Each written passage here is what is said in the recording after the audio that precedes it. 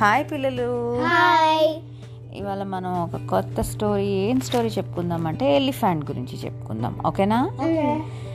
మీకు white elephant అనేది ఒకటి ఉంటుందని తెలుసా? మీకు తెలియదు కదా. వైట్ ఎలిఫెంట్ కూడా ఉంటుంది. అది ఇంద్రుడి దగ్గర ఉంటుంది అనమాట. లార్డ్ ఇంద్రా దగ్గర ఉంటుంది ఆ వైట్ ఎలిఫెంట్. బట్ నార్మల్గా ఇప్పుడు మన స్టోరీలోకి ఆ వైట్ ఎలిఫెంట్ని తెచ్చేసుకుందాం మనం. ఓకేనా? సరే. ఒక అడవిలో ఈ వైట్ ఎలిఫెంట్ ఉంది కదా. ఆ వైట్ ఎలిఫెంట్ వాళ్ళ మమ్మీకి సేవలు చేస్తూ ఉండేదన్నమాట. ఎందుకంటే వాళ్ళ మమ్మీకి కళ్ళు కనిపించవు. సో రోజంతా అది అడవంతా తిరిగి దానికి నచ్చిన ఫ్రూట్స్, వాళ్ళ అమ్మకి ఇష్టమైనవన్నీ ఏరుకొని వచ్చి వాళ్ళ మమ్మీకి ఇస్తూ వాళ్ళ మమ్మీకి సేవలు చేసుకుంటూ ఉండేదన్నమాట. ఒకరోజు అలా వెళ్తుండగా ఒక మనిషి కనిపిస్తాడు, ఏడుస్తూ కనిపిస్తాడు అనమాట ఆ మనిషి. అప్పుడు అది వెళ్ళి అడుగుతుంది, ఎందుకు ఏడుస్తున్నావు నువ్వు అంటే, నేను ఈ అడవిలో తప్పిపోయాను, 3 రోజుల నుంచి తిరుగుతున్నాను, కానీ నేను నా గ్రామానికి వెళ్ళలేకపోతున్నాను అని అంటాడు. గ్రామం అంటే ఏంటి? వాళ్ళ విలేజ్కి వెళ్ళలేకపోతున్నాను అని అంటాడు అనమాట. అప్పుడు ఆ ఎలిఫెంట్ ఏం చేస్తుంది, నేను నీకు హెల్ప్ చేస్తాను అని చెప్పి తీసుకొని వాళ్ళ విలేజ్ ఎంట్రన్స్ దాకా తీసుకెళ్ళి వదిలిపెడుతుంది అనమాట.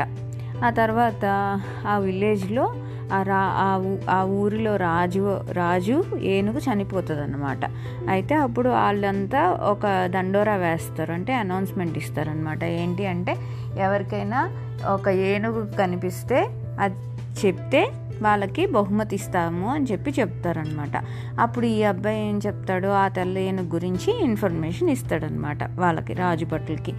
అప్పుడు వాళ్ళు వెళ్ళి ఆ తెల్ల ఏనుగుని తీసుకొని వచ్చిన తర్వాత ఈ తెల్ల ఏనుగు ఏడుస్తూ ఉంటుంది అనమాట. ఏడుస్తూ ఉండి ఆ రాజు భటులందరూ దానికి ఫుడ్ పెడతారు, కానీ అది ఏమీ తిందనమాట. దాన్ని చాలా బాగా చూసుకుంటారు, అయినా సరే అది ఏడుస్తూనే ఉంటుంది అనమాట.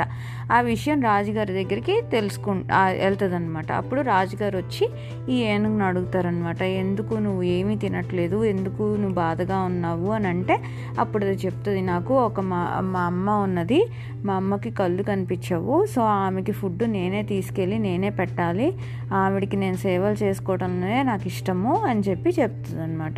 అప్పుడు రాజు కూడా అవునా సరే అని చెప్పి ఆ ఏనుగుని విడిపించి మళ్ళీ అడవికి పంపించేస్తాడు. అప్పటి నుంచి మళ్ళీ ఆ ఏనుగు వాళ్ళ అమ్మ ఇద్దరు కలిసి హాయిగా ఉండటం స్టార్ట్ చేశారు. ఓకేనా? బాయ్.